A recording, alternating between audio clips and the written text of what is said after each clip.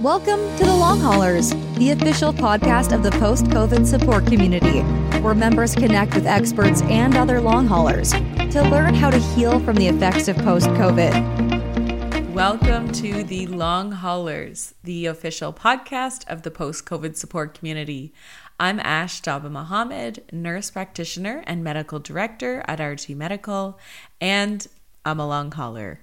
Today, I want to talk about pacing and how it can help you live a manageable and predictable life and gain a sense of control over your illness and over your life. So let's get started.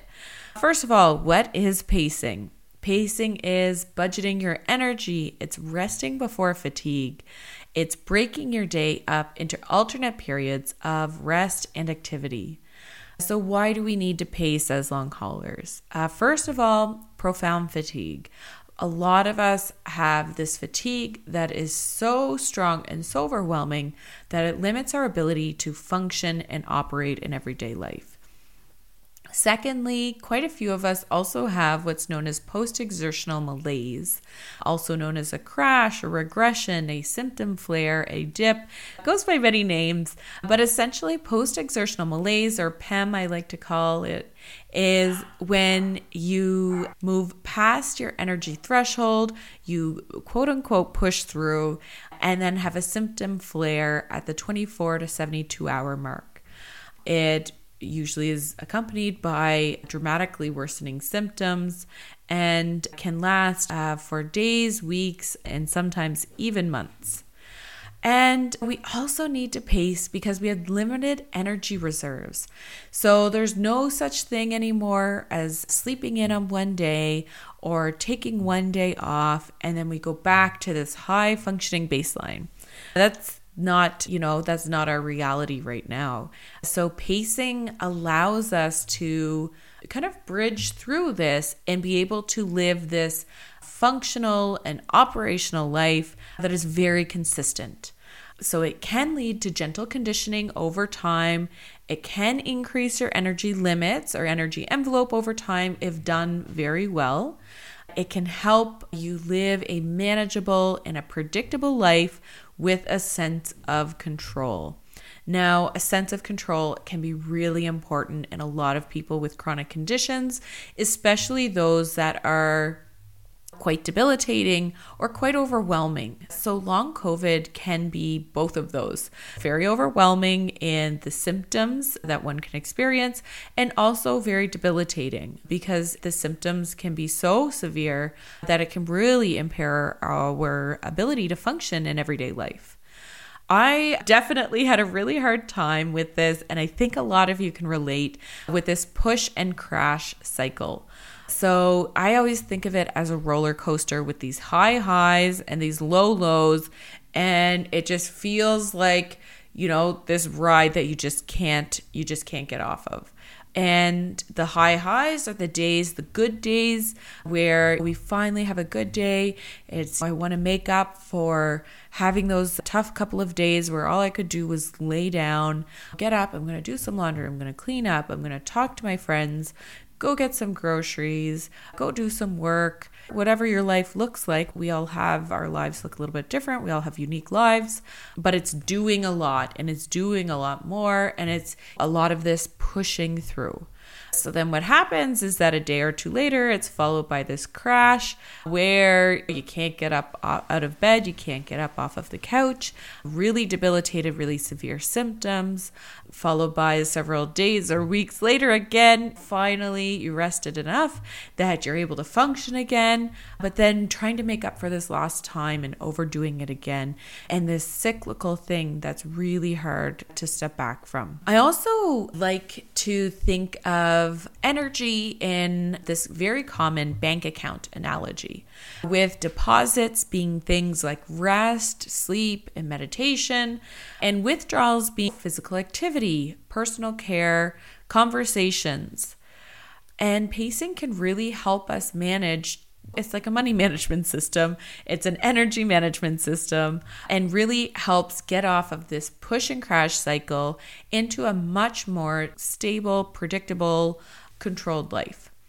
So for those of you who either are new to pacing or who have tried to pace, there's some room for improvement. What do you do? How do you start? What I've done every time I need to reevaluate how I'm pacing and how I'm spending my energy, I always go back to 50%. I start at 50% of my current energy expenditure. And then if you're on a push and crash cycle, this will help get you off of that immediately. So regardless of how good I feel, I absolutely limit my energy expenditure to 50%. And this does not mean if you're having a bad day that you go up to the 50%. This means that you're cutting everything in half.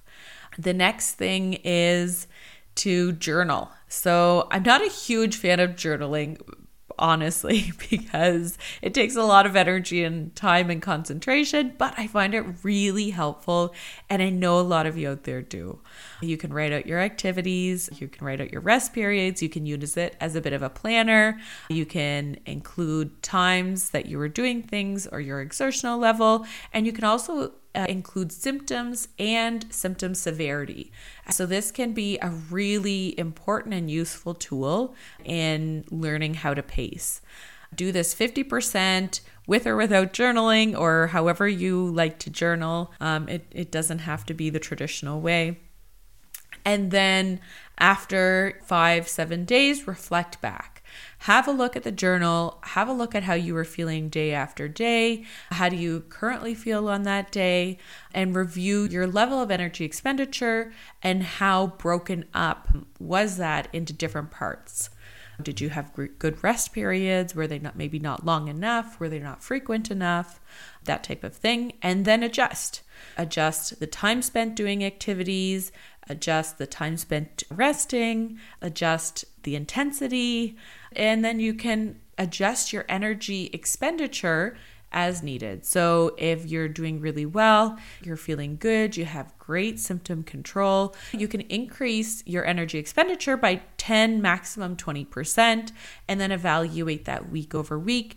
If you find that you're actually not feeling quite well, you're still extremely fatigued and you're not able to do much, or you're having more symptoms, flares, then I would suggest that then you actually need to cut back quite a bit.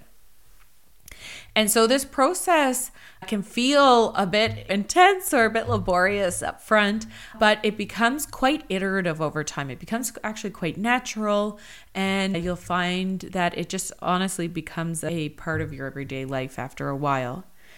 That's really it. I find that pacing has made a huge difference in my quality of life. It's helped me be able to really gain that sense of control back. I find my life is much more manageable and predictable, and I have increased my energy envelope or my energy threshold or my energy capacity, whatever your term is for it. I've actually increased that a lot over time. Pacing can be a really great tool in your toolbox of ways to manage and cope and live with long COVID. Thanks for joining today. I look forward to seeing you next episode. Thanks for joining us for this episode of The Long Haulers, the official podcast of the post-COVID support community. We hope you enjoyed this episode and that it'll help you take a step toward leading a healthier, happier, and more productive life. Take charge of your recovery at postcovidcommunity.com, where you can learn more about membership benefits and join our newsletter to get the latest information and tips from our network of specialized healthcare professionals. And don't forget to follow us on YouTube and your favorite social platforms at Long Hauler Life. Please share this episode with other long haulers in need of assistance. Take care.